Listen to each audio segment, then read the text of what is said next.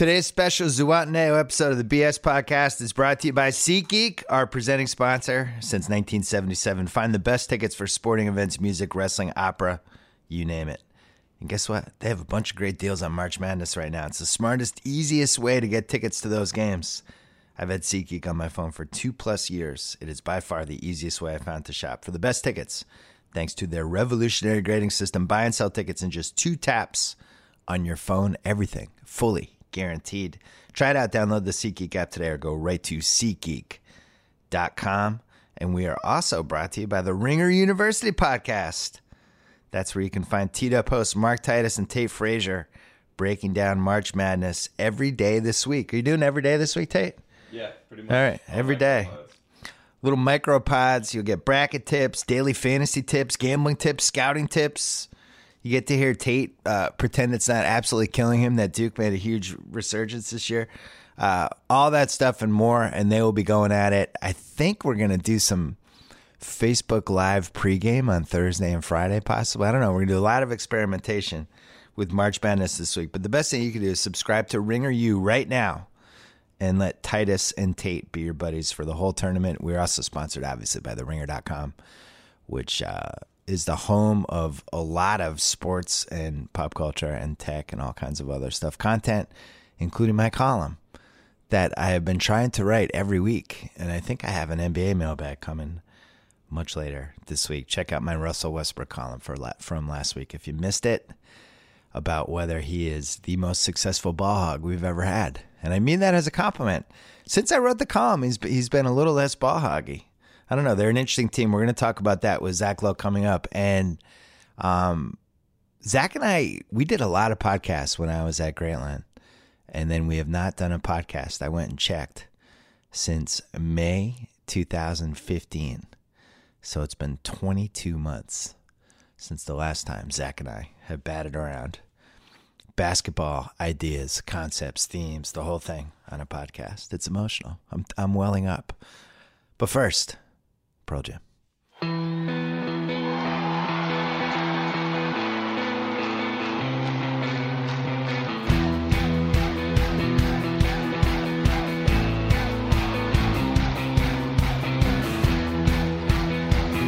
All right, taping this 10 o'clock West Coast time, 1 o'clock East Coast time on Tuesday. There's a blizzard. Zach Lowe put on boots and a parka and a ski mask and just trucked through New York City to try to get there in his studio for a podcast. It's been 22 months for us. That's how much it meant. Zach, how are you? I'm good. I did not wear a ski mask, and it was not that bad. The hail hurt my face a little bit. Right? Technically, somebody pointed out on Twitter it was not hail because hail can only be formed during a thunderstorm, and this must have just been sleet or something. I haven't verified that on weather.com, but something hurt my face, but I made it in anyway. All right, I'm glad to hear that. We're going to talk about the Western Conference. This is going to be an all-Western Conference podcast. We're going deep dive all in. It's a fascinating time for this conference, and just for basketball. We have an amazing MVP race, which I don't really want to talk about in the way of, oh, here's who I think should win, because just quickly, I feel like we shouldn't do that for another 2-3 weeks. It's like this is an MVP work in progress. To say like, oh, this guy's MVP, that guy's that's crazy to me. What do you think? Yeah, I don't know what the rush is. I think at the same time I'm leaning in a couple directions right now, but I'll wait and see how the seeds shake out. I'll wait and see how the last 15 games go. We'll see. I mean, Oklahoma City is 6 or 7, probably 6. Houston is probably locked in. I'm not sure what they can do to help Harden's case. Do you care if the Spurs are 1 or 2? Does that help Kawhi's? Because I don't know. And then LeBron's sitting there. It's going to be the hardest ballot we've had in a long, long time. Yeah, I was looking at some of the great MVP races over the years, and we haven't really had one in a while where there's been 4 candidates that you can make a case for. You'd have to go back to, I don't know, 1993, that kind of range, where you had MJ and Hakeem and Barkley and all these different guys, David Robinson, where guys you had elite future Hall of Famers having peak seasons. 87 was like that with Bird Magic and early Jordan. But to see these guys, I think all 4 of these guys are Hall of Famers. barring injury. And Durant, really, this would have been a 5-man race if Durant didn't get hurt, for me anyway. But it's since the last time we talked, I can't remember the talent being this deep and to have this many guys either early prime, peak prime, or tail end of their prime. It's a boom, right? You didn't even mention your boy, Boston folk hero Isaiah Thomas. I know. I can't take that. I'm the biggest homer there is, and even I don't think Isaiah's an MVP candidate. It's cute. I'm glad they chant it, but that candidacy does not make a whole lot of sense to me when you compare it to, Westbrook averaging a triple-double, James Harden. I don't even know how to describe the seasons he's having. Kawhi having one of the best two-way seasons I've ever seen in my life.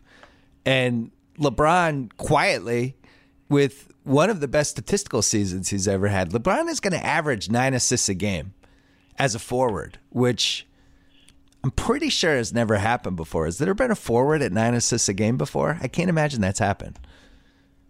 Are you talking to me, or are you talking about your little stats crew you got over there? Because I can't answer that off the top of my head. I assume you have an army of people over there, a ringer army of people. He's at 8.9 assists. Yeah. By the way, the most fun thing about the MVP race, the most fun possible scenario, is if Westbrook goes into the last game averaging 9.9 assists, and how aggressively he would be passing from the opening tip of the game, and stink-eyeing anyone who missed a shot. So let's start with Golden State, because they hit a little blip, and people are both overreacting and underreacting to it. On the one hand, no Durant, and Durant did so many things for that team when he was out there, and it's weird to think like that team won 73 and 67 without Durant, and you would think that they would be able to weather the storm without Durant better. But on the other hand, in the 50-plus games that he was in there, he took on so many different roles for that team that it does make sense, considering their bench isn't great. They're probably worse from a depth standpoint. It makes sense to me that they've tailed off a little bit, but at the same time, there does seem to be a little Clay Curry fatigue since the All-Star. I don't know if it's small sample size not to overreact, or if something more sinister is happening. What are you seeing? Well, their schedule got brutal, right? I mean, they had like 7 out of 8 on the road, and they were bouncing between time zones. Suddenly, no one complains about like regular NBA travel more than Warriors people. I don't know how that is. Yeah. It's like they just had to go play a game in China and then England, and then they came back on a road trip. That's how much noise I'm hearing about it. I just think it is strange, right, that they feel. Helpless is too strong of a word, but the need for Durant is urgent, where this team has 3 All-NBA players. Like, I get, like, they're not as deep, and, like, going from Harrison Barnes to Durant was a huge upgrade, and going from Durant to McCaw and Matt Barnes is a huge downgrade. I get it, but there's still 3 of the top 15 players in the NBA are on this roster. Like, they should be okay. It shouldn't be. I don't care that your bench is like a bad center platoon and some other old dudes and young guys who are not ready. Like, I don't like. You should be all right with those 3.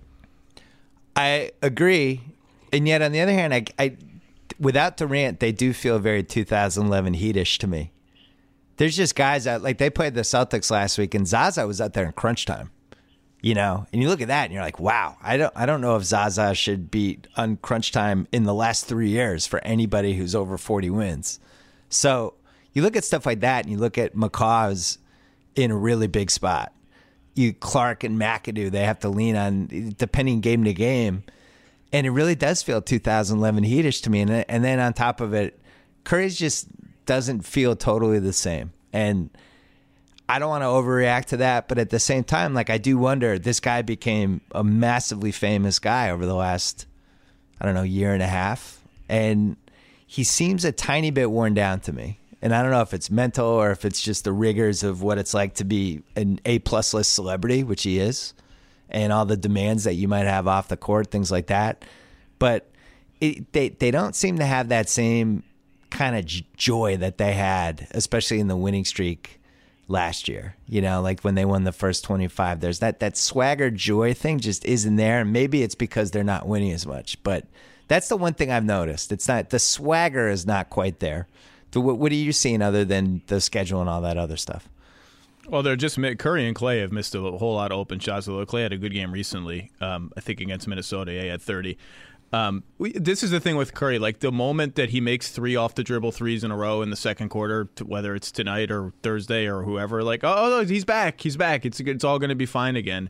Their depth is. I mean, this is the Heat comparison is a good one. Like this is the price of having 3 to 4 max players on your team. You just can't really, unless you nail the back of the draft a couple of times. And they traded 2 picks to get Iguodala or to get the cap space to get Iguodala. It's hard to have a lot of good players coming off the bench. I also think everyone is in a hurry to exaggerate how deep they were last year. This was not a deep team last year. It's not like they've downgraded, like they sacrificed this unbelievable bench to get Kevin Durant. Like Barbosa, Spates, all of these guys, they're like okay, like they're fine. But like anytime Curry was out of the game last year, it was like nail biter time for them. Like, can we survive this stretch with Curry? It's not like they had unbelievable depth. What they really had was like a perfectly nice starting small forward in Harrison Barnes, who they let go for a guy who's now hurt, and that's really the basic thing that's going on. I think they missed Bogut from all the typical reasons, like the screens, the intensity, the rim protecting, all that stuff. On the other hand, Bogut's career is, it was heading toward being over, and then he actually got hurt. But he looked a little bit broken down in Dallas, so maybe that was going to end naturally anyway. But what he gave them last year, that is the one thing I think they're missing this year, is they had different kinds of lineups for different styles and matchups, right? They could go small, they could do lineup of death, they could play bigger with Bogut. And that was starting with when he went out in the finals, losing that lineup flexibility. I don't think they've ever really recovered from that. Durant, even at the height of how well they played this year, they still were thriving when Durant and Draymond were basically the rim protectors. And not having that extra little, here's this wrinkle we can throw out, I think makes them more predictable. And that's what I've noticed. Go ahead. No, I was going to say, I do wonder if Kerr is going to use whatever version of the death lineup is available to him is going to happen more in the playoffs. Because actually, I've been a little surprised how reluctant he is to do it, and how he gets 48 minutes combined out of like 4 centers every single night. Or like maybe you'll see that lineup for 3 minutes or 4 minutes. Maybe some nights you don't see it at all. I wonder if that's just we're saving that up. But yeah, I mean, look, Bogut before the J.R. Smith injury in the finals is a good player. He's a good player. Yeah. You can't have enough good players. And when Zaza, some nights Zaza's good, some nights Zaza, they just let him try and finish around the rim or contest late, and he can't do it. And then it's like McAdoo is all right. David West throwing some nice passes lately. It's hard to squeeze out points with some of these lineups. Are you seeing deterioration from Iguodala? I just think it's the same thing we've seen last year. Like he'll bring more effort when it matters. But yeah, I mean it's inevitable that he's not going to be the same player, and he's not as explosive or consistently explosive a finisher anymore. Like he gets a little spooked in traffic sometimes, like against Oklahoma City, for instance. Yeah. Iggy's still a really important part of their team. There are going to be games where he's going to score 2 points. That's just what he is now. If you're playing them in the playoffs, you're just leaving him open, right? I don't think it's an Andre Robertson situation, but I think that's the guy that teams are just gonna be like, all right, beat us, please. Well, that's the thing. When they're fully healthy, like Draymond Green gets annoyed at this anytime these coaches have to talk like shoot around pregame, postgame about like that day's opponent. And like inevitably they're going to be asked like, oh, how do you guard the Warriors? Who do you leave open? What happens? And they bring up Draymond Green. Like, yeah, I mean, if it's pick our poison time, we're going to let Draymond shoot. And he's shooting 32% from deep. He's a career 33.5% shooter. He's a below average 3-point shooter. When they have everyone on the floor, you should probably leave Draymond Green open. And coaches say that, and Draymond Green acts as if they've said, well, Draymond Green stinks. Like he's the worst player in the NBA. He's like outraged every week. He's outraged about it. Like, no, you're shooting 32%, and Steph Curry and Kevin Durant and Klay Thompson are on your team. They should probably let you shoot. Yeah, I remember when I was doing TV during the first time he was playing in the playoff series. We talked about on Countdown, like, yeah, you got to leave Draymond Green. Like he's not going to make threes because you're shooting like 18% that season, and he got mad and went at me on Twitter. And this was when he couldn't even make any 3-pointers. But I think that's part of what makes him Draymond Green. He's, has a very high confidence in himself. But so one thing I noticed with Golden State, And I don't think people pay attention to this stuff enough, right? So this is year 3 of this three-year run they've had. They won 67 in 2015 and went all the way through to the finals and 1-6. Then last year they win 73. They go all the way through the finals. They lose in Game 7. So this is year 3 of that run. And if you look at the history of when this has happened, first of all, I went through, I think since the ABA-NBA merger, in the last 40 years, only 3 other teams have won 62-plus 3 straight years. Can you name the 3 teams? 62-plus 3 years in a row? Yeah. Well, the Bulls, the post-MJ comeback Bulls, right? Or did they? No, weren't they in the 50s one year? No, that's one of them? 72, 69, 62 in year 3. Okay. So that was one. Boy, oh boy. I know. You have to go back. 80 Celtics, go to 80 the 80s. Celtics or Lakers. Yeah, one of those 2 teams, Celtics or Lakers. Both of them. So both of them. 85 to 88 Lakers, 62, 62, 65, 62. Woo. Yeah. And then the 84 to 86 Celtics, 62, 63, 67. Yeah, but the then Apex Bird years. Right. But if you go through the rest of it, it's really, really hard to win, to basically have 20 losses or less for 3 straight seasons, especially when you throw in the finals. And I think, like, you think about those Miami teams that LeBron was on, and you go, wow, what a run that was. That was amazing. I went and looked at their records. I was surprised that their record wasn't better. They went 58-24 the first year, 46-20 in the lockout year. So that was on pace for 25, 26 losses. The third year was the good year. That was when they were 66-16, and they had the streak, the whole thing. But remember, they wore down in the last 2 rounds and barely held on to win the title, which they probably shouldn't have won. And then the fourth year is 54 wins. And you go through like the KG Celtics, the Kobe Lakers, 09-11, 65, 57, 57. The Suns with Nash, 62, 54, 61. It's just hard to consistently win year after year for 3 straight years or more when you have that bullseye. And that's the thing. I wonder if they're going to get worn down a little bit. That bullseye, game after game, every game you play is the biggest game of the year for the other team. And maybe that's what we're starting to see with Curry and Clay. It's if you're playing in a playoff game for 3 straight years, at some point that's going to have an effect on you. Now, I don't know how much of this is Durant, but what do you think of that theory, though? Well, I don't know how anyone could be surprised anymore or overlook it after the Heat, right? I mean, the Heat by year 4 were openly talking about how freaking tired they were, and by the end of that, the Spurs just ran them off the floor, and they just, we had nothing left at that point. Like that's a real thing. That's a lot of games, and that's why they're gonna do things like they did on Saturday, where they rested all the important players on the team. And they've been strangely, one of the things I think that is kind of charming about the Warriors is that even in these like 67, 73 win years, they get into the playoffs and the game gets a little harder for them. And they've had moments where like you can see it get in their head a little bit. It was in their head against the Thunder. It was in their head 2 years ago when the Grizzlies were up 2-1 against them, and they were like Curry and Clay were pump faking like nobody was even there, and they were pump faking in Game 3 of that series in Memphis. It's actually I don't mean this like this is not condescending. It actually does make them more charming to me. Like there is some like mental vulnerability that's totally normal on that team that you wouldn't necessarily think you'd see on a 73 and 67 win team that makes them more likable to me. Like no matter how good they are this year with Durant, they're going to have a moment in the playoffs where it's 1-1 or 2-1 or 2-2, and it's going to be difficult for them, and it's going to be fun to see sort of how they look, because they're like a loose and easy kind of team. That's one of the reasons why they like Draymond and they tolerate what Draymond is, because they're like, we need someone on this team who gets pissed off and like just is like has some rage in them. Like that's just not how the team is. I think it's kind of interesting. I'm with you, and I also think just what they're doing. We've never seen a team that relies this much on shots that are taken from 24 to 30 feet, and it's just not as easy as, these other, where LeBron every once in a while could be like, all right, I'm going to do a LeBron thing. I'm just getting us a basket. It's never been as easy for this Golden State team. Even when you look at all the offensive efficiency stats and per 100, all that stuff, I get it. But you just think of those last 5 minutes against Cleveland in Game 7 when the defense went to this whole other level. And it was really hard for them to get a great shot. And I think that's the difference with Durant.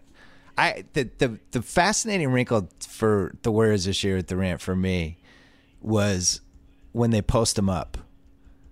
It's kind of like, oh Jesus, and I almost feel like they've been rationing it out before he got hurt. Like they didn't really go to it too much, but I think that's kind of their secret weapon. And I haven't talked to you really since they got Durant, just as somebody who loves basketball. It really was amazing to watch him on this Warriors team. Like I'm totally all in on the Westbrook Durant divorce because it led to the Westbrook triple double trace on one hand, and then Durant playing with this team and just going to another level as a basketball player. How much did you love it? It's funny. It's fun to watch, and I don't think I've ever seen a player get like 30 more easily than 2016-17 Kevin Durant. Like he just like kind of walks into 30 points of like dunks and wide open shots, and you're like, my God, that was the easiest 30 points I've ever seen. It did get a little boring for me when they were just so good, and they would have these runs where you would just think no one is ever going to touch this team. But yeah, and that's another interesting thing about them. You mentioned the rationing. Like, I agree with you. I think they've rationed that, the post-up stuff. I mean, he's their answer to what you said before. Like, when it gets a little harder, who's their bucket getter? Who's the guy who can just get buckets? That's what Durant was supposed to be. And we haven't seen a lot of, like, go get us a bucket, or Curry Durant pick and roll, get a switch and exploit that switch. Like, slow it down and play like Cleveland was able to play. That's the card that sort of everyone thought that would be Durant's point on the team, other than just making the team more awesome. And I do think if he's healthy, we'll see that at times in the playoffs. Is there any chance Portland, if that's the 8th seed, and I think Portland is going to get it because of the incredible Nurkic trade, which I got to say, I watch a lot of basketball. I did not see the Nurkic Portland Renaissance coming. And maybe it's a good lesson because he was completely miscast with the lineups they were putting him in Denver and all that stuff. And it just him and Jokic didn't work together. Just be ready for the Nurkic, like the first time that adversity hits and he gets benched, or like he eats too much one night on the road. Like it's not all going to be peaches and cream for Nurkic in Portland. It's coming, and we'll see how he responds to it. But yes, it's worked out very well for him. A very interesting warning from Zach Lowe. I wasn't expecting that. There's no chance if Durant's at 72% in round one and he's not 100% yet, and Lillard, who has been on fire since the All-Star break, and I think probably read one too many tweets or pieces in a column about how CJ McCollum was actually the best player on that team. I don't know. That team could just try to outscore Golden State and at least make them work a little bit in round one. Could you see them in any sort of round one, maybe it goes to 7 games type of danger if Durant's not 100% healthy? No. Can I just say no? Okay. No. Okay. No. That's fine. That's fine. Sorry. I'm trying to find a way to get interested in round one. Because Jazz Clippers, that's how you get interested in round one. Jazz Clippers. Let's take a quick break to talk about Legacy Box. It's a simple and affordable way to get your recorded moments digitally preserved on DVD or thumb drive. If you're like most Americans, there's a box in your closet of videotapes, film reels, photos, whatever. It's a box that you have not taken out in forever. It's a box that you have not grabbed the contents of and watched in a very long time. And guess what? Everything in that box is deteriorating. I actually have a closet filled with videotapes from high school and college because I always had a camcorder. And it includes dozens of incriminating 3 a.m. moments of my buddy's Jack Owen house. I really need to protect those things. I need Legacy Box. Here's how easy it is. Load Legacy Box with your old tapes, films, pictures, audio recordings, whatever. Send them back. Send it to Legacy Box. You'll get it back in a couple weeks on DVD or a convenient thumb drive, ready to watch, share, and relive. Legacy Box takes care of everything, provides updates at every step of the process. That's why over 250,000 families have used them, and that's why the Huffington Post, Parents Magazine, USA Today, and The View are all talking about Legacy Box. Don't let your crappy videotapes decompose in your attic. Right now, go to legacybox.com/BS, and you will get a 40% discount on your order. That's a pretty big discount. Once again, legacybox.com/BS for 40% off. Back to my friend Zach Lowe.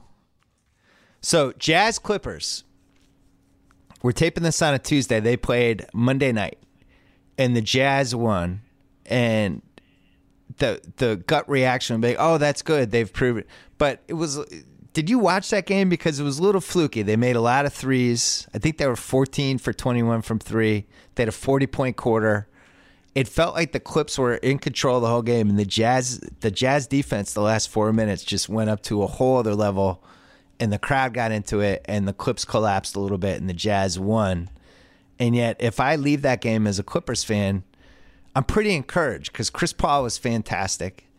I don't know. I like the matchup for them, and I don't know if I'm going to leave that game thinking, oh, the Jazz have figured it out. Now they know how to beat the Clippers. What did you see?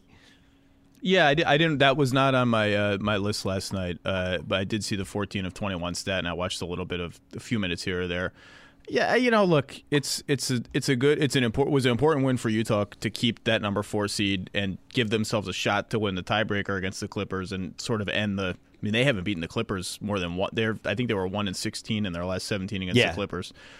It was. I thought, the fact that they held Blake to 8 points or 9 points or whatever when they were playing small a lot of the game is interesting. But yeah, I wouldn't read too much into it. I think that would be an interesting series and favors availability and role in that series would be interesting. But I would consider, if Utah gets home court, that might be a toss up. If the Clippers get it, they I think would be favorites in that series. Like Paul's last 3 games, he's been rolling, and to me they become. It's a weird thing, and you're the point guard guy. You love to talk about point guards and how they should and shouldn't play, and how different styles of point guards. When he looks to score 10% more, I think the Clippers become so much better. He plays a little faster. He pushes it a little more. They're a little less predict. I just think when he looks to score a little more, they're so much better. And sometimes they're you have games where it's does he even want to shoot? Shoot a little bit. Yeah, he does seem like he paces his body for the season a little bit. I do think he could score 25, 26, 27 a game if he wanted to. And I think he's always has the odometer in the back of his head. What was interesting about last night, first of all, they can't. I think George Hill is a good defensive player. They can't really match up with Chris Paul. But they had Hayward. Well, if George Hill can't do it, then I'm not sure. Then who can? I mean, George Hill is really pretty damn good. Yeah, well, and Chris Paul is Chris Paul. So if he's feeling it and he's 100% healthy, he's going to get to where he wants to go. What was interesting to me is they put Hayward on Griffin a couple times, and I don't know, big buff, more muscular than ever. Gordon Hayward could kind of handle him, and it made me think I wonder if that's their destiny because they're playing Joe Johnson at crunch time with Hayward and the 2 guards and Gobert. And they could kind of survive going against Blake. And the other thing with the Clippers, I don't know what to make of them. There's been 5 different points of the season where it felt like they were completely falling apart. They don't seem like a happy team. It's not a happy team to see in person. It is not. You wouldn't walk away from a home Clippers game going, wow, what chemistry on that team. Wow, those guys really love playing with each other. It's definitely... There's a malaise and a little bit of an unhappiness with them when you watch them. And at the same time, they're really unpredictable in a good way. Austin Rivers can come in and just own a quarter. Jamal Crawford can come in like he did in the Boston game and just single-handedly swing the game. And same thing with Redick. He can get hot. And Chris Paul could just score 40 points any night. Blake was awesome for a month straight. And it's the variables in a 7-game series with that team I think are pretty scary if you're the other team, don't you think? Well, that's why I thought at the beginning of the year, this was the league's best chance in the West against a healthy Warriors team because they have now Houston has taken the variability thing to the largest possible degree because they might hit 25 threes twice in a series. But the Clippers at least they have an explosiveness to them, and if they get out on the break and start rampaging a little bit, they can hang with if you hang 120, they can hang 125. They have those nights and they have that explosiveness that I'm not sure the Spurs have enough of that in them. I'm not sure the Spurs have another gear. The Spurs normal gear is plenty good enough. I don't know if they have another gear, but the Clippers. Everyone, we've been dissecting the Clippers for 5 years now. It's we'll see what happens in the playoffs. But I think the Clippers are really good, and they're going to get trapped in a 4-5 series that is going to be tough. And maybe if they get lucky, they'll be outside the Warriors bracket. You think they would rather play the Spurs in round 2 if they made it than the Warriors, right? Because I mean, oh my God, have you seen any of those games? Like I don't even want to watch the Warriors Clippers anymore. It makes me feel sad. I'm with you, but the infrastructure of the Spurs, I think they're screwed either way. I don't think they can beat either of those teams. Oh, they're underdogs, no question, but they can at least look to that series from 2 years ago and say, hey, look. When the Spurs were awesome and were one, the Spurs lost the last regular season game that year to New Orleans and dropped like 4 spots in the seedings. Like that could have been the 2nd or 3rd seed. And we went toe to toe with them in a 7-game series and came out like alive. Like I think they can at least cling to that against Golden State. It's been like 4 years since they have anything to cling to. Like they can't even cling to like a single digit loss anymore. The thing I would cling to in a Golden State series is if Durant's not healthy. Of course. I'm still very dubious of this Durant thing. I have no evidence whatsoever. I have no inside info. I know nothing. I just always get nervous and suspicious of knee injuries, sprained knees. I don't even know if there's a such thing as a sprained knee. What is a sprained knee? You can sprain your ankle. If you sprain your knee, doesn't that mean you either really stretched out your knee ligaments or you have like a partial tear or a tiny tear or whatever? It just makes me nervous. He's 7 feet tall. And basketball is a really demanding sport, and you get to the playoffs and you're playing every other day. And he's like, oh, he'll be back in 4 to 6 weeks. How many times have we seen the guy not come back in 6 weeks? How many times have we seen the guy come back as a 60% version of himself? I just need to see it. It's almost like that year, and we were doing podcasts that year, the broken foot year, right? It's like, oh, he's broken foot. He'll be back in 6 weeks. Oh, now it's going to be 7 weeks. Oh, Durant's back. Wait, he doesn't look the same. Oh, Durant's out again. I don't know. I think it's a huge variable, and if I'm the Clippers, and it's the choice is play the Spurs or play the Warriors with a compromised Durant. Yeah, you might be right. You might again. We'll see, right? I mean, there's no. Yeah, we'll see. It's the biggest variable of the season. I really think like if Durant isn't at least 85 to 90%, I think that Warriors team could be beaten. Because I just thought he did so much for them, and it's putting such a stretch on guys that just have not been in that situation before. I can't remember. Has Zaza even been in the finals? No, he hasn't. Right? Has he even been in round 3? I'm gonna say probably not to round 3. Almost certainly not to round 3. But you, as a Boston fan, you know better than to mess with Zaza Pachulia in the playoffs, man. Come on. I know. Nothing easy. Nothing easy in Zaza's world. Him and Anthony Peeler did a lot of demystifying the KG, how tough KG was. Both of them, Anthony Peeler just punched KG, and Zaza headbutted him. And both times KG, I don't know whether he was afraid of what he would do or whether it was like a Mike Tyson thing where you have to hit the bully once, but both times it kind of got to him. The Clippers, is this the last stand? Because people seem to be split on this. There's some healthy Doc Rivers questions floating around in L.A., especially with the Bel Air Country Club and how many times a week he might be golfing. There are some healthy Doc Rivers questions floating around the league for sure. I think it's about as healthy as it's ever been. I think the consensus around the league seems to be that if this ends badly this year, everyone is prepared for anything. Right?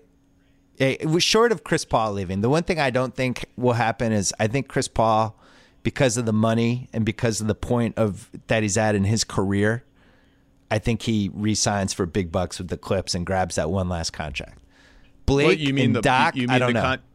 You mean the contract that he negotiated almost for himself? Well, actually, he's only 31, so I don't know if it. Yeah, no, he would. He negotiated the over 36 rule to the over 38 rule, which they just call the Chris Paul rule because I happen to be the president of the union and I happen to be up from a new contract when we do the new CBA. Phenomenal. Great job by Chris Paul. And look, it helps the old guys. It does tilt the scale further to the young max guys who are the most productive guys in the league are relatively underpaid compared to the guys who are, the worst contract in the league is the 37-year-old dude who's not good anymore and makes the max. I'm gonna use your preface before. Like, I got no evidence. I got no hard evidence. I got no nothing but my feel for that team. If they lose in the first round, or if they lose just uncompetitively in the second round, I just don't think they're all coming back next year, and I think there will be a big change. I don't know what the change will be. It'll be a bigger change than J.J. Redick leaving. I just don't see that. If they just get whitewashed in the second round, I just don't see all those guys looking at each other and being like, you know what, let's run it back again. I just don't see it happening. I don't know if it's Doc or Blake or maybe they trade DJ. I have no idea. I just don't think all the big guys are going to be back next year. It's amazing to think that Chris Paul and Blake Griffin became teammates about 6 months after we launched Grantland. That's how long it's been. I mean, it's year 6. 6 years is a long time. And if they can't even get to round 3 with those guys in 6 years, when you have two of, at various points, a couple of years, they were 2 of the best 10 players in the league. Now I think the league is deeper, and it's hard to say who the top 10, 12, 15 is. But, yeah, this feels like a this is it type of situation to me. I would watch a 30 for, not to bring back bad memories, but I would watch a 30 for 30 short on the Clippers Rockets conference semifinals from 2 years ago. I still feel like, as much as I've digested it and talked to people who are in it and rewatched part of it, I still don't feel like we got the real story about what happened in that series. It's. I mean, you do these retrospective lists better than I do. To me, I don't know that I can think of 3 or 4 more inexplicable, crazy playoff series turnarounds in my lifetime. It might be the craziest, most inexplicable playoff series outcome that I can remember since I started covering the NBA. Maybe there's an obvious one I'm missing, but that one that's an all-timer. I was at the game when it flipped. And I've been lucky enough to go to a bunch of amazing basketball games, and including a couple games that have been on, hardwood classics and all that stuff. I was at Bird Steel. I was at Magic's Junior Skyhook. I mean, I've been to some great ones. I've never seen a game flip like that in my life. I don't even know what you would compare it to. It's almost like I went to Red Sox Yankees 2004 when that game flipped, but that game really flipped on, a walk, Dave Roberts steals second, an infield or a hit through the infield, and Roberts scores, and it made sense. The Rockets were done. I was there with the guy I shared Clippers tickets with, my friend Mike Tolan, and we were watching the Rockets bench, and Harden literally quit. He was done. He was on the bench. He wasn't even standing up for the timeouts. He wasn't cheering on the team. Mikhail benched him. And when you think about that too, and now Harden is, I think, going to probably win the MVP unless something bad happens. What a fork in the road moment for him, because if they lose that game, he's benched in the deciding game. What happens? Do they trade? That opens up all these James Harden questions. And instead it flipped the other way. And then for it to flip on Josh Smith and Corey Brewer, were the guys that basically shot the lights out. One is out of the league, and one is the 8th man for a team that is trying to lose as many games as possible in today's NBA. And I really don't even totally think the Clippers choked, because I think they had spent so much energy getting past the Spurs, and they had spent so much energy trying to get past the Rockets. Just being at the game, Blake seemed like he was dead. They almost had to carry him out off the court after the game. I had JJ Redick here a couple weeks ago, and we were talking about it. He was saying those guys were looking at each other in Game 7 in Houston, and I just have no legs left. I'm done. And Pablo Prigioni stole the ball from JJ Redick 4 times in that game. Right. I'm sorry, JJ.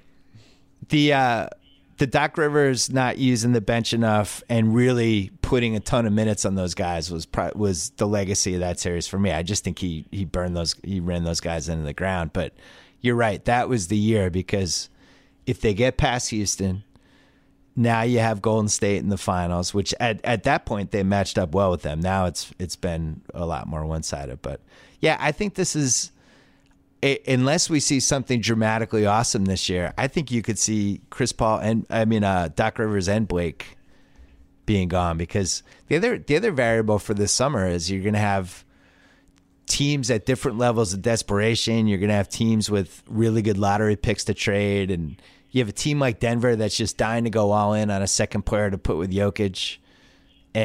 Or a team like Phoenix that's just dying for a signature star to put with Devin Booker. So who knows? I think all those guys are in play. Are you sold on Utah as a legit title contender, or as just as a cute, frisky playoff team that's not going to do anything? This season, cute, frisky playoff team. That's how I feel. Let's see. Yeah, no, they're not a title contender. No, they're on an interesting path that gets very dicey if this summer goes badly for them. But they're a solid team. I just don't think their offense will be good enough for them to. I mean, no, they're not a contender. No. I love Gordon Hayward if he's the second best player on my team. I think when he's the best player on my team, I just don't know how you're in a season this year where you have vintage Harden, vintage Westbrook, vintage LeBron, vintage Curry, Thompson, Durant. You just can't. If Gordon Hayward's your best guy that you're going to be trading haymakers with guys like that, you're in trouble. I think he's had a great season. I'm going to vote for him for either All-NBA second team or third team. I don't know yet. But so who are you leaving off? Who are you leaving off among the forwards?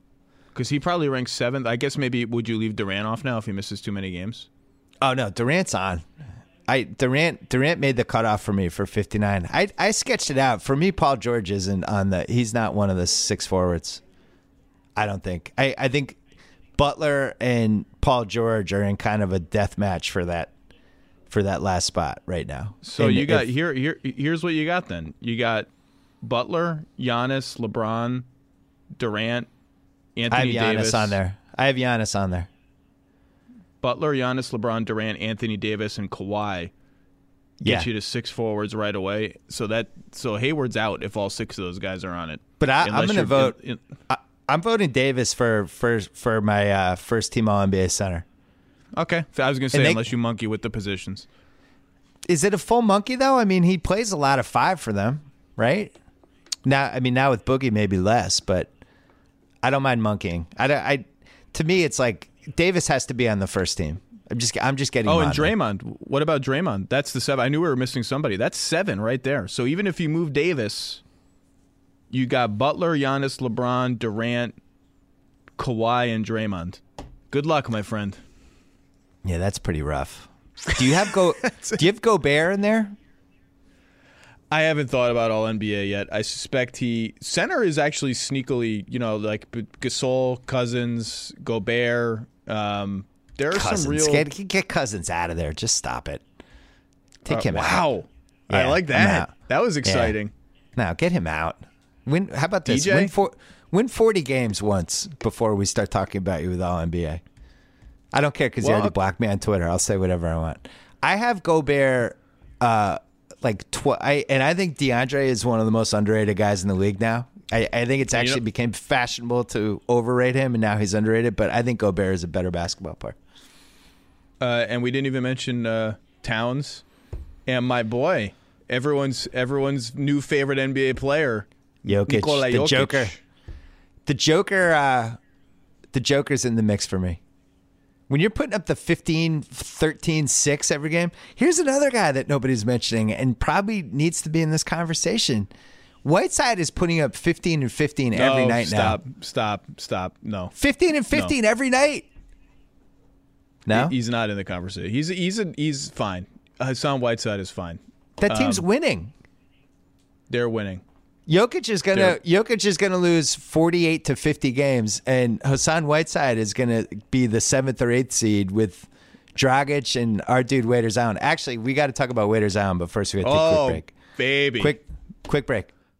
Let's take a quick break to talk about Delta Airlines. Have you ever been flying on a plane and said to yourself, "Man, I want to hop online and watch some movies or TV shows. This will be super easy"? Nah, you've never said that. It's never easy. It always takes way longer than it should. And besides, you never feel good about putting your credit card info on a barely secure internet server for any reason. Well, I have some good news. If you download the GoGo Entertainment app before your next Delta Airlines flight, you are ready to roll. On those Delta flights, Delta Studio has access to every type of entertainment for every passenger, and it's 100% free. I'm talking about 1,000 hours of entertainment. And again, it's free. Choose from up to 300 movies HBO, Showtime, 18 channels of live satellite TV and select flights, podcasts, thousands of songs, TV shows, games. Delta has even partnered with content partners including HGTV, Refinery 29, Food Network, Hulu Originals, Curious World, Headspace, Disney XD, and more. Maybe they'll partner with The Ringer someday. Anyway, stream Delta Studio on your laptop, iPhone, iPad, or Android tablet device by downloading the GoGo Entertainment app. That's it. That's how easy it is. I want to take one more break to talk about ProperCloth.com. Every guy knows that it's hard to find a dress shirt that fits. Maybe the collar's too tight. Maybe the sleeves are too long. Maybe the shirt's too loose. I have some good news. Ordering a custom fit shirt has never been easier thanks to Proper Cloth. All you have to do is create a custom shirt size in seconds by answering 10 easy questions. No measuring required. Over 500 fabric styles to choose from. Everything from classic business to casual shirts. All high quality, starting at just $85. And Proper Cloth has hundreds of 5-star reviews on Google and Yelp. It's the highest rated custom shirt maker on Google. Find out why GQ calls them their favorite online custom shirt maker. Go to their easy-to-use website, make a custom profile, order from your phone. By the way, Proper Cloth guarantees a perfect fit. Remakes are free, and the Proper Cloth team makes it super easy to do. So stop wearing shirts that don't fit. Look your best. Go to propercloth.com/BS. Enter gift code BS, and you will save $20 on your first shirt. Again, $20. Again, propercloth.com/BS. Gift code BS. Back to the podcast. All right, we're back. We're postponing the Western Conference for 1 second because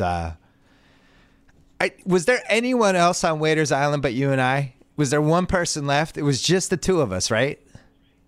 And I think we even made jokes about building rafts to get off of Waiters Island when things got bad. But maybe the waves just the divine intervention from Poseidon just pushed us back, and we could never get off. Maybe people in his family. Maybe that's it.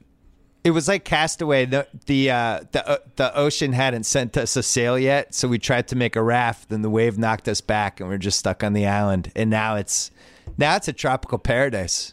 Now we have hotels. We have 5-star hotels. We have golf course. We got everything. It's not a Trump golf course, though. I'll tell you that much. I can't tell you how many NBA, like real people who work for teams, have sent me the joke about, like, are you going to sell high on your Waiters Island property? Never. I'm never selling. It's too fun. And right now, I couldn't sell now. It's a 24/7 party on Waiters Island.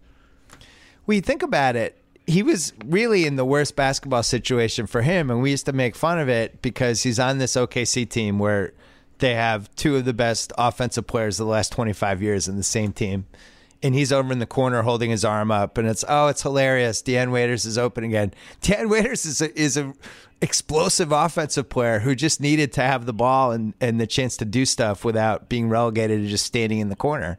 And when they signed him, obviously as a Waiters Island condo owner, I was intrigued. It's like, this is good. This is Miami. They lost Dwayne Wade. It's a team that might need scoring, and I never imagined this. But anyway, we'll save that for another time. Let's go back to the Western Conference. San Antonio. This is gonna hurt. This is gonna hurt your feelings that I'm asking this. Ooh. It's going to hurt your feelings. And I am well aware of the offensive ratings, the per 100, all the advanced metric stuff. I get it. I've seen all the stats. Is this a little more smoke and mirrors than we want to admit? It doesn't hurt my feelings because I've said all year, I just don't think this team is as good as the metrics.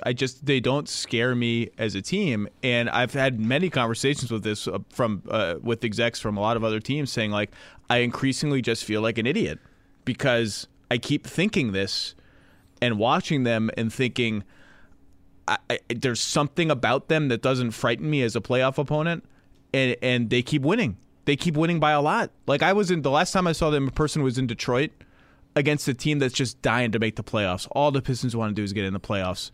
And I believe Manu didn't play that game. They sat a couple. I don't remember who they sit people every game. You never see the full Spurs. And it was like it was like the Spurs were just from a different league. Like there was a different league of better teams, and they sent one of their teams over to the NBA to play an exhibition against like a random average NBA team, and it was like just completely outclassed the Pistons. Just like different class of team.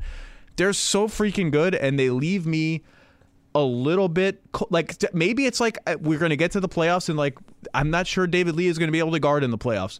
I'm not sure Dwayne Dedmon's going to be able to be on the floor this much in the playoffs because we've seen what happens to centers who, and it's not fair to say he doesn't do anything offensively because he's like a mini DJ Tyson Chandler prototype who does that offensively, and that's very valuable. I just think they have guys that I don't trust as much when they're playing an elite team, 4-7. They can that team can scout and exploit and tinker with stuff. But that said, like, who's going to beat them in the West? Even if they don't have another gear, even if all those things that I just said turn out to be true, who's beating them? So the Warriors. The Warriors, if they're healthy, yes. The Warriors, if they're healthy, yes. So anyone else, show me a team in the West is like, oh, they can be. Even if the B+ Spurs or A- Spurs or all the Spurs are like that, that's better than everyone. I love Houston, so we're going to talk about them after this, and I think Houston could beat them, but. The thing that would worry me, if I'm a Spurs fan, the thing that would worry me is that other than Kawhi, who's been out of his mind this year, and he's just, I think he's the best defender. I think he's the best perimeter defender I've ever seen in my life. I was thinking about it. I was talking with Hershey, who my buddy, and I was like, I always thought Pippen, mid-90s Pippen was at this level that I was just never going to see again, as just somebody that could guard any type of person and just be like, oh, I'm going to shut you down now, and that's it. The guy was done. Kawhi is, I think, better than Pippen was, and I can't believe I'm saying that. I don't know if you saw the San Antonio, Minnesota game when Kawhi was just like, oh, Andrew Wiggins is doing pretty well. I'm going to just ruin his career for the next 20 minutes. Please keep giving him the ball. Every time you give him the ball, I'm going to destroy him. It's going to be a huge mistake. Oh, you're giving the ball again. This is great. I'm going to destroy him again. It was unbelievable. Andrew Wiggins is a really good offensive player. He's scoring like 22 to 25 a night, and Kawhi just demolished him. So I'm just starting there. Like, he's playing out of his mind, so it makes sense they're a contender. But then you go through the rest of the guys.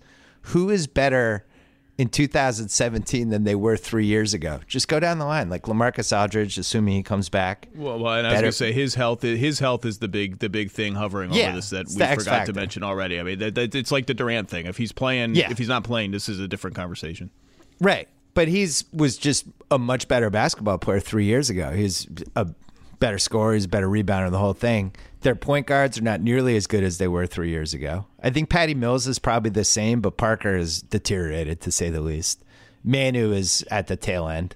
Pau Gasol, David Lee. You just go on down the line, it's like, who's peaking? And then on top of it, who's their five? Let's say it's game 7, there's 5 minutes left. Who are the 5 that's out there, right? Just tell me who you think their 5 would be. They're down 2, coming out of a timeout. They're in Golden State. What 5 guys are out there for them? Well, the interesting thing about them is, that obviously for years they've preferred to play 2 bigs at all times. So if that's the case, it's probably, for me, it's probably going to be, depending on what they need from point guards, Patty Mills, Danny Green, Kawhi Leonard, and LaMarcus, and I still think when push comes to shove, they're probably going to play Pau over Dedmon and over David Lee. But the card that just in the regular season, it appears like in random games, just like randomly, maybe the other team goes small and they do it. The Kawhi at 4 thing, it's just like there's no rhyme or reason to when Pop, breaks in case of emergency, that kind of lineup. I've always been intrigued by it. I'm generally intrigued by small ball anyway, and there, like I said, there doesn't seem to be any pattern to when and where and how, and it's not a big part of what they do. But in the right matchup, Mills, Green, Ginobili, Mills, Green, Simmons, Kawhi, whatever you want to get to it with LaMarcus at the 5 is a lineup that we haven't seen much, but that could work. I think that's the lineup that I would expect to see. I think Manu's out there. I think it's Mills, Manu, Green, Kawhi at the 4, and LaMarcus. and that's when your season's on the line. I think you play those 5, and Kawhi. You play Kawhi at center. I don't think it really matters. Just play Kawhi, shut down that guy, and that guy's not going to score again. But yeah, I mean, one of the reasons I really like Houston, and I don't want to overreact to the Cleveland game because they played well. They needed the win. It's Sunday night. It's always easy to overreact to a national game, things like that. But man, if they're going to get Nene going, and you have Nene and Beverly out there who are 2 world-class agitator, the kind of guys you want in the playoffs. They're a little nasty edge to them. But they played crunch time against Cleveland. They had Eric Gordon on the bench. They had Lou Williams on the bench. Like, those guys would be playing crunch time for, I would say, most of the good teams. They're just deep. They got, they have options, they have flexibility, and they have a guy who's just having a magnificent season. And then they have the variables that we talked about earlier where they're taking 43s a game and they're making 15. That's the team that scares me. That's the team, if I'm Golden State, I don't want to play Houston because I can't control the variables. Does that make sense? And to go back to the Spurs thing, when we say, like, there are these cliches, like, we don't know if they have another gear, blah, blah, blah. I think when people talk about the Spurs that way, we have this image of, like, they got into the playoffs and they faced the Thunder. Now, they've faced the Thunder 3 times in the playoffs, lost twice. And they were very clearly sort of overwhelmed by the Thunder's athleticism. Like, all of a sudden, they looked a little old, and all the polish and execution and ball movement and stuff sort of, like, fell away when presented with very large, fast, young people who could jump high. And that was real. That was a real thing. The Spurs will talk to you about that. Like, yeah, that was really hard for us to deal with. We're just kind of not built that way. And if you take away some of our execution, then yeah, and you turn it into a one-on-one game at the end of the shot clock, we're not going to win that way against a team that's so athletic like that.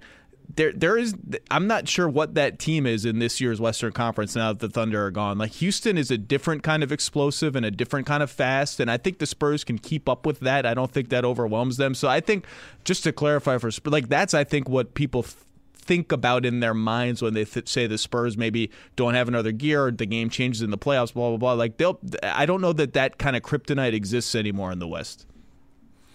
And the Spurs have always been the team, to borrow a wrestling term, that puts the new up-and-coming contender over. And and it's been going back to, like, the Dallas Phoenix era where, to get over the hump, the Spurs are kind of the first obstacle to win the WWE title. And I wonder if this year that's the Rockets. Like, all right, Rockets, are you legit? Get past Popovich. Go do it. The guy's been there for 20 years. Everybody's been trying to beat him, and he's going to give you a great series. Can you beat this team? And if they beat that team, that's when it gets interesting. But, man, I can't believe how good Harden is. And he went from being probably my least favorite superstar other than Dwight Howard to watch game to game. I was so bored of just spread the floor and he goes one-on-one and tries to get fouled. It was just excruciating. And now it's, like, delightful. I really enjoy it. I had no idea that he was this good of a passer. Like, I really think he's on the LeBron level as a passer / creator.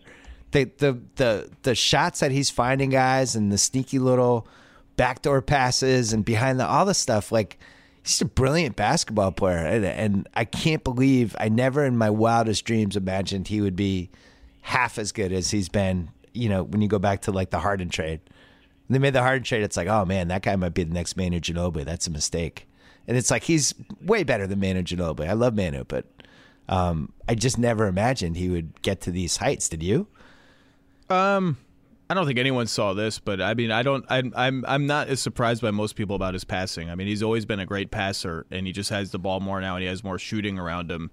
And I think he's recalibrated his game a little bit to be a little bit more pass first, or pass more quickly when he gets around the screen, and less dicking around with the ball. But yeah, I mean, he's always been a brilliant passer. I think what separates him from a Ginobili, or what maybe has not, it's not surprising, but it just keeps lasting, is his strength and his durability. Like, he never misses games. He's just relentless in terms of, like, he'll take it to the rim 10 times in a row. It doesn't matter if you foul him every single time, foul him hard. Like, he's still going to come. And, like, that's, like, that physical power and endurance is really, really it's like a mortal version of LeBron. I mean, he's very similar in that sense. Like he just keeps coming.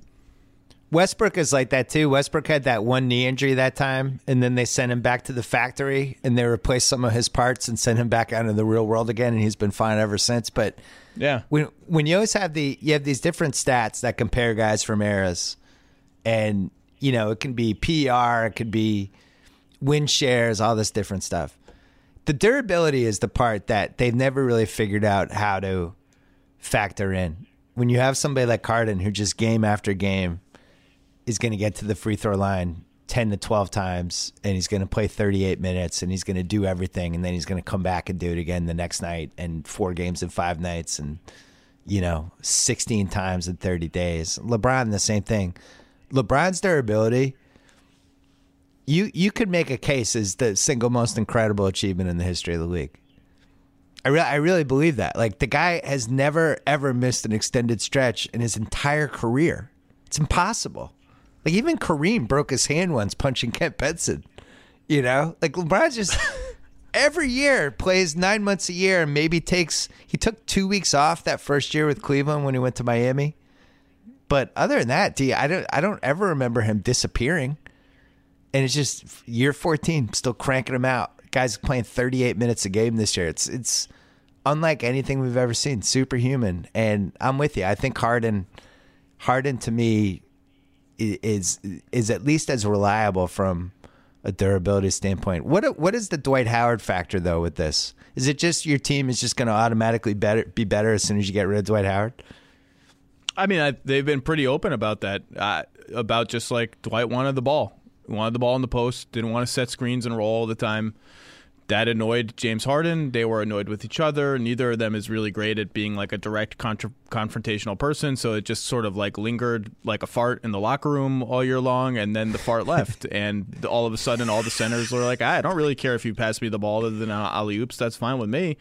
And the weird thing is, like, Dwight doesn't really post up in Atlanta either. Like, once in a while when he's on with the second unit, they'll dump it to him and he'll miss a jump hook. And you're like, it's not like he went to Atlanta and all of a sudden it's like 2011 Dwight again, getting 6 or 7 post touches a game. It's weird, but maybe it was just sort of a lingering tension, which is one of those locker room things that's very hard to quantify or really get unless you start talking to people about it. That's my specialty, as you know, being the body language doctor. Dude, now you're in my part of the office. This is what really bothers me about Dwight is that the same thing's going to happen with his career near the tail end.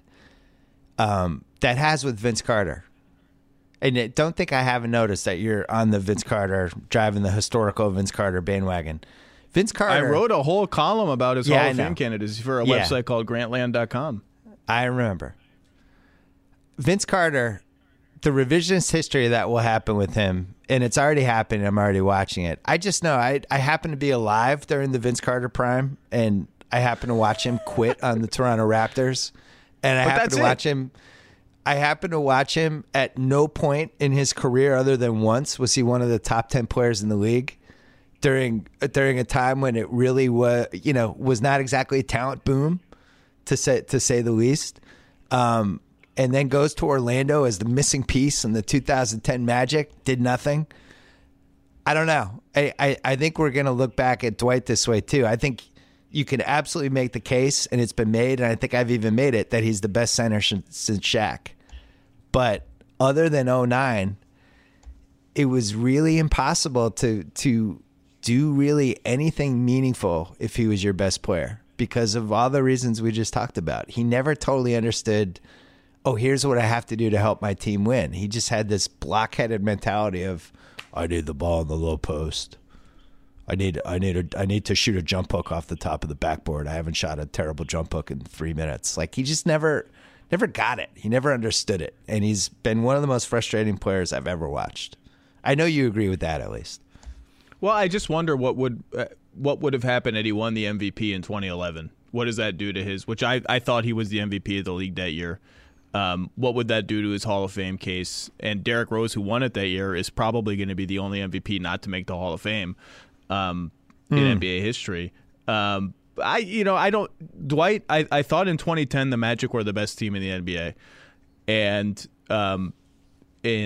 obviously the Celtics upset them in the playoffs, in the conference finals, and Vince missed some crucial free throws in game 1 of that series, and that was sort of yeah. Oh, yeah. Okay. Yeah. Key free throws with like 30 seconds to go, and the Magic kind of got punched and wobbled, and then lost game 2 and got blown out in game 3, and then it was hopeless.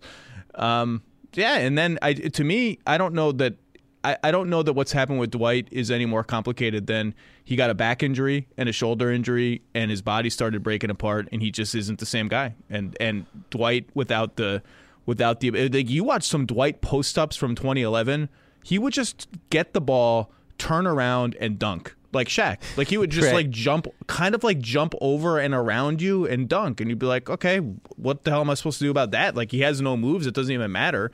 And you took that away, and it's like, okay, he's a nice player, and he's a nice player who wants to do stuff that's a little outside his skill set now. I voted for Rose in 2011, mainly because out of a lack of respect for Dwight. And I don't even know if it was the right choice. I just felt like Rose had such a scoring burden on that team that if in the last 5 minutes, he was really the only guy who was going to do anything. And I don't know. I'd have to look back. I think the numbers are so much better now. It'd be interesting to look back and see if the numbers, the advanced stuff, kind of held up. Like I was shocked, like researching the Westbrook column that I wrote last week, just like some of how high his usage rate numbers were compared to things that I thought would have had an equally high usage rate. We've never seen anything like this Westbrook season. Quickly, we got to talk about OKC really quick. So they basically stole Taj Gibson from the terrible Chicago Bulls front office. That is just I don't know if they're trying to intentionally sabotage the team or if it's just complete incompetence. But they added Taj Gibson. I don't know if McDermott can help them. They're a great rebounding team. They have a great player. They have a pretty good home court advantage. They're a terrible three-point shooting team. But if they can improve that part, and if Westbrook can scale it back a little and get these other guys more involved, and if Canner can get going off the bench, is there anything dangerous about that team to you? Well, are we assuming they're going to get 6 and play Houston, or 7 and play the Spurs or Warriors? Does it matter to you? I don't think they're particularly dangerous against either of those opponents. Okay. I think they're going to get 6. They're a solid team. I think they're going to get 6 too. They're solid. They just don't have enough shooting, and I'm not sure Billy Donovan is going to play McDermott and Abrines enough to move the needle in their shooting. But I will say this. I don't want to hear anymore about how like it's Russell Westbrook and a bunch of D-League dudes. Like the way people talk. I saw even last night on the TNT game. Maybe it wasn't. I don't know. Somewhere on one of the games last night, they had the poll up on the screen, and it was like, and the question was like, is Russell Westbrook the MVP? No, it was on ESPN today. Actually, I walked by it in the office. It's like, do you agree with so and so who said Russell Westbrook's the MVP because he has no one around him? I was like, wait a second. Yeah. Like Victor Oladipo is no one. Steven Adams, everyone was talking about what a great player Steven Adams was in the playoffs last year. He's no one now. I get that they're not like offensive players, and it's hard to build an offense around these guys. But like it's not like Russell Westbrook and the Rio Grande Valley Vipers are like the 6th seed in the Western Conference. Like I would be pissed off if I kept hearing how I'm nobody. I suck. I'm Victor Oladipo as the number 2 pick in the draft. I suck. The Oladipo, Adams, we left the playoffs last year thinking he was going to be like a special young center. I think Canner is one of the single best guys coming off the bench as a post-up guy that anybody has. I like potentially the Gibson. Sabonis has moments. I agree with you. And that was one of the reasons I wrote the piece last week is like I think – the fact that they haven't figured out a way to involve those guys a little bit more, like Oladipo to me, I'm amazed he's putting up the stats that he's even put up because he never has the ball. And when he does have the ball, it's like the play that Westbrook, like Donovan clearly told Westbrook, don't shoot this play, let Oladipo have a play. So the defense always there. It's like, oh, here's the Oladipo play. This is going to be, we know he's going to have to shoot. But I think he's had a good season. I think he's a really good player.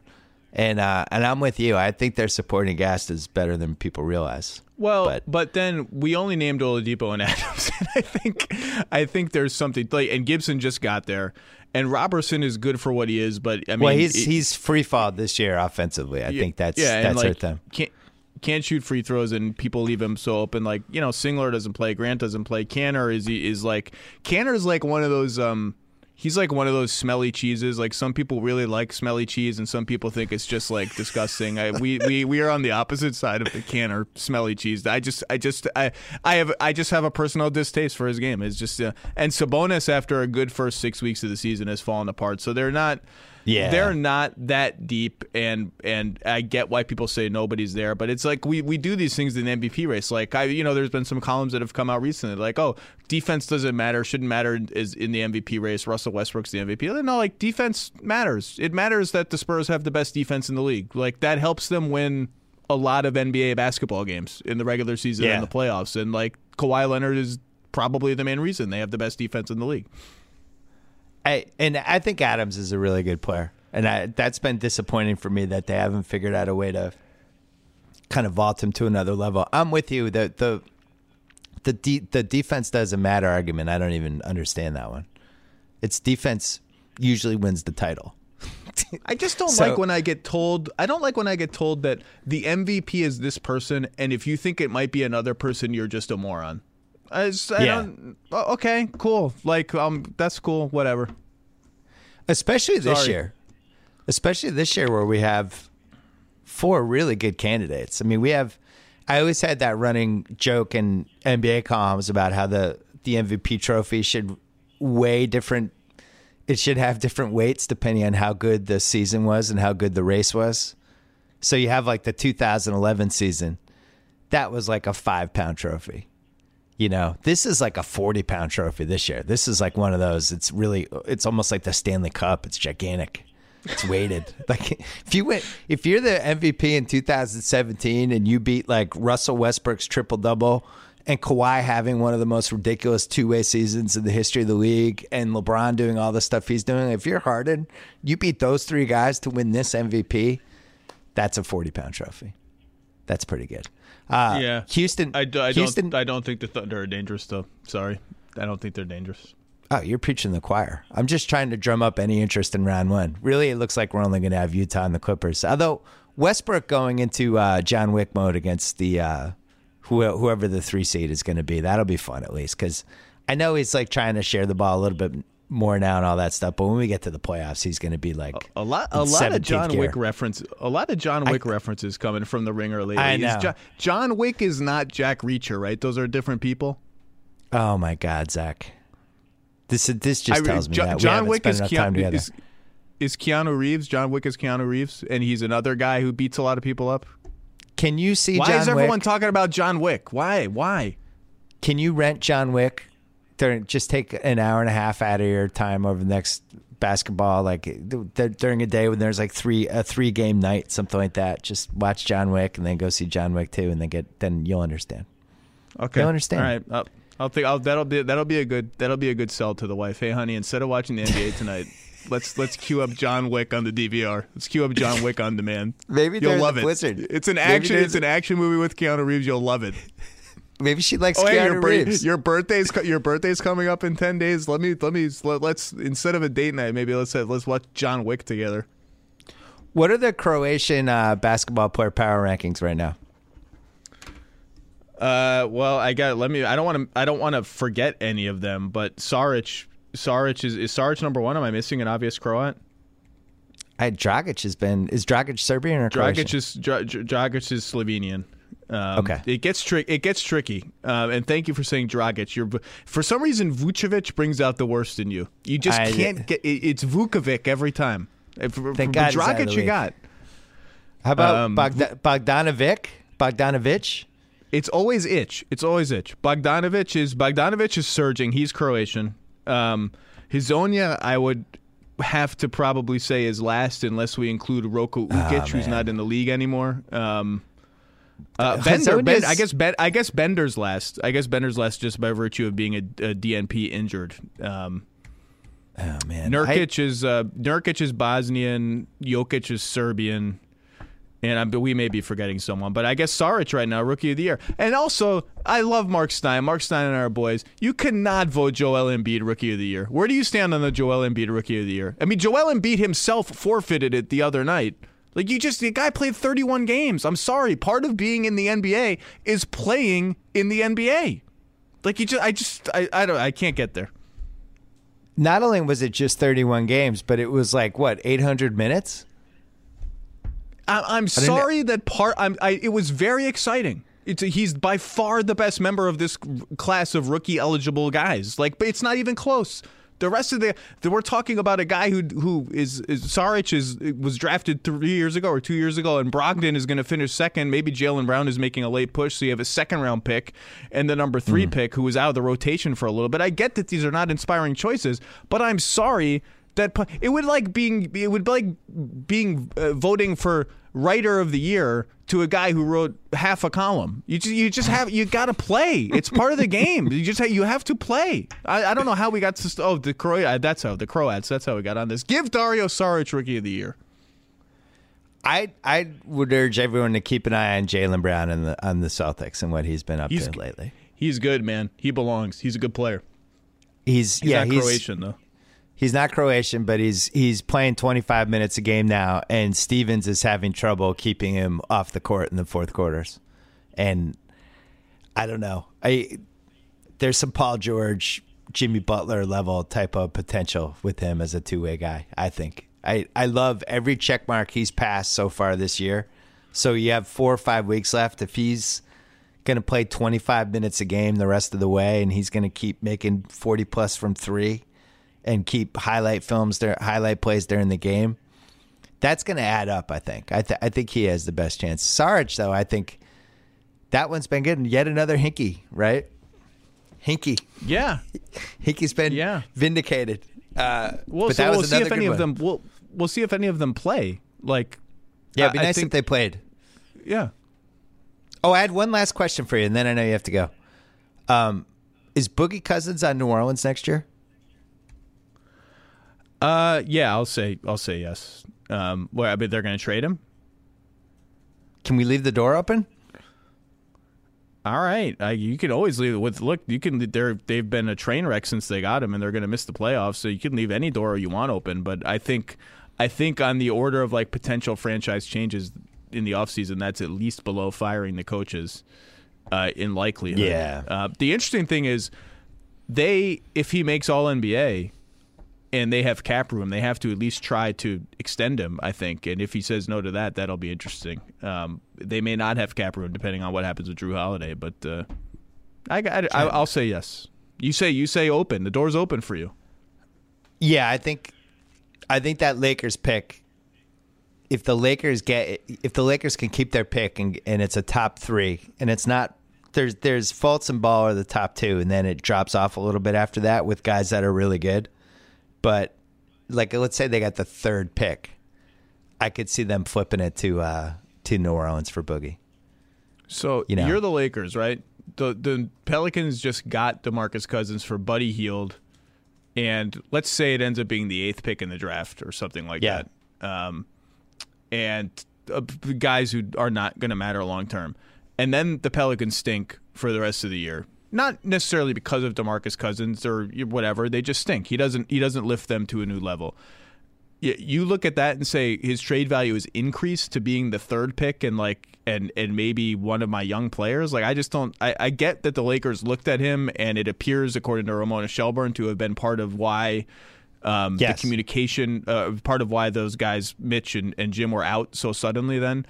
But I just don't think you can look at that and say let's offer something better. I don't know. Maybe I'm wrong. Maybe it's the Lakers will do it anyway to get a star in there. But that's just me. You could argue number 8, Buddy Hield, and one of the top picks of the second round might be better than the 3rd pick in this draft. I don't know. It really depends on how it washes out. The New Orleans Sacramento part of this whole, and Philly and all the chicanery that could happen with those picks.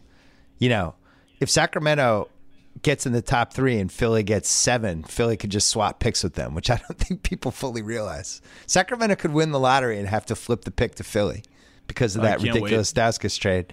And then you have the Lakers. You know, when that card, the Lakers are going to have the second worst record. So right around pick 5, when the envelopes are being unfolded, if that Lakers envelope is 5 or 4, that's gone. That goes to Philly too. So there's a scenario where Sacramento could win the lottery, Philly could get like 3rd, and then the Lakers envelope could be 4th or 5th. They could have 3 of the top 5 picks. Oh no, they could. No, they'd have to swap. No, they swap. I'm sorry, they swap. They yeah, could have. They don't get both. Yeah, I screwed that up. But they could have, depending on how it all shakes out. I mean, they could have pick 1. They have a better chance at pick 1 than normal. But then they could have 4 or 5. I mean, they have 2 of the top 5 picks in the best draft of the decade. The basketball gods have a big day in May whenever the lottery is, because we're going to see what the basketball gods think about some stuff. Like, I think the basketball gods have to consider punishing Sacramento for making one of the all-time worst NBA trades and not understanding the rules. And we'll see what the basketball gods think of the Lakers firing their lottery representative, PR guy John Black, who did so well in previous lotteries for them. You know, he protected this pick twice already. He's clutch with those ping pong balls. He makes a really good fist under the table when things go well for the Lakers. Like, I don't know who they're gonna send, man. I'm talking about the back room, the secret room. Like, he gets the job done in there. Yeah, and by contrast, the Celtics have just never found that guy. Maybe they should hire John Black, or maybe hire him as a consultant for the ping pong thing. I like that. That'd be ballsy. Steal him from the Lakers. Would be? I can't wait for the lottery. I think it's the best lottery since the Durant Odom one. Why don't you come? Come to New York. Come to the lottery. I'm going to be a mess. Are you kidding me? if the Celtics can get one of those top 2, this is it. Like, if they got Fultz, that guy's going to be. But you just got to view it as like, this is such a huge win anyway. Even if it falls to 4, like, this is all like, it's not quite gravy, but it's pretty damn close. You got come for the lottery. It's so fun. You get to hobnob with all the NBA higher ups and the agents and the players, and then maybe you can get in the secret room, which is not even that secret anymore. There's like 20 reporters in there now. I know. You'll have a great time. It's not a secret. Zach Lowe, this was fun. I missed it. Stay safe in the blizzard. We can read you on ESPN.com. It hurts to say that, but that's where you are. That's where your pieces are. And your podcast, The Low Post, still chugging along. Any good guests this week on The Low Post? I had Kevin Arnovitz yesterday. Oh, what's he up to? We'll see. Right. We talked about the playoff races and we hit a bunch of teams yesterday. But we'll see. We'll see what the rest of the week on The Low Post brings. All right. Yeah. Subscribe to The Low Post if you're not already. This was fun. I miss you. Talk to you soon. Thanks, buddy. All right, thanks so much to Zach Lowe. Thanks to SeatGeek, our presenting sponsor. Don't forget to go to SeatGeek.com or download the free SeatGeek app. Thanks to Proper Cloth. Stop wearing shirts that don't fit. Start wearing custom shirts that fit perfectly because you created them by answering just 10 easy questions. Bring Proper Cloth into your life. Proper Cloth guarantees a perfect fit. Remakes are free. The Proper Cloth team makes it super easy to do. Go to propercloth.com/BS. Enter gift code BS, and you can save $20 on your first shirt. Again, propercloth.com/BS. Gift code BS. And thanks again to Delta. Download the GoGo Entertainment app before your next Delta Airlines flight. You are ready to roll. On those Delta flights, Delta Studio has access to every type of entertainment for every passenger, and it's 100% free. I'm talking about 1,000 hours of entertainment, and again, free. Stream Delta Studio on your laptop, iPhone, iPad, or Android tablet device by downloading the GoGo Entertainment app. And that's it. Thanks to the Ringer University podcast. Don't forget to listen to Titus and Tate all week on the Teed Up podcast as they walk you through every single step of March Madness. Don't forget about theringer.com. Don't forget about Pearl Jam's 25th anniversary. Go to pearljam.com to find out more because things are about to heat up this spring. And we'll be back later in the week with 2 more podcasts, including one guest that I've never had on the podcast before, which should be a fun one. I don't want to spoil it, but it's an owner. Yeah, it's a professional sports owner who's on this podcast. You'll have to wait and see. Thanks again to Zach Lowe. It was great to have him on. See you soon.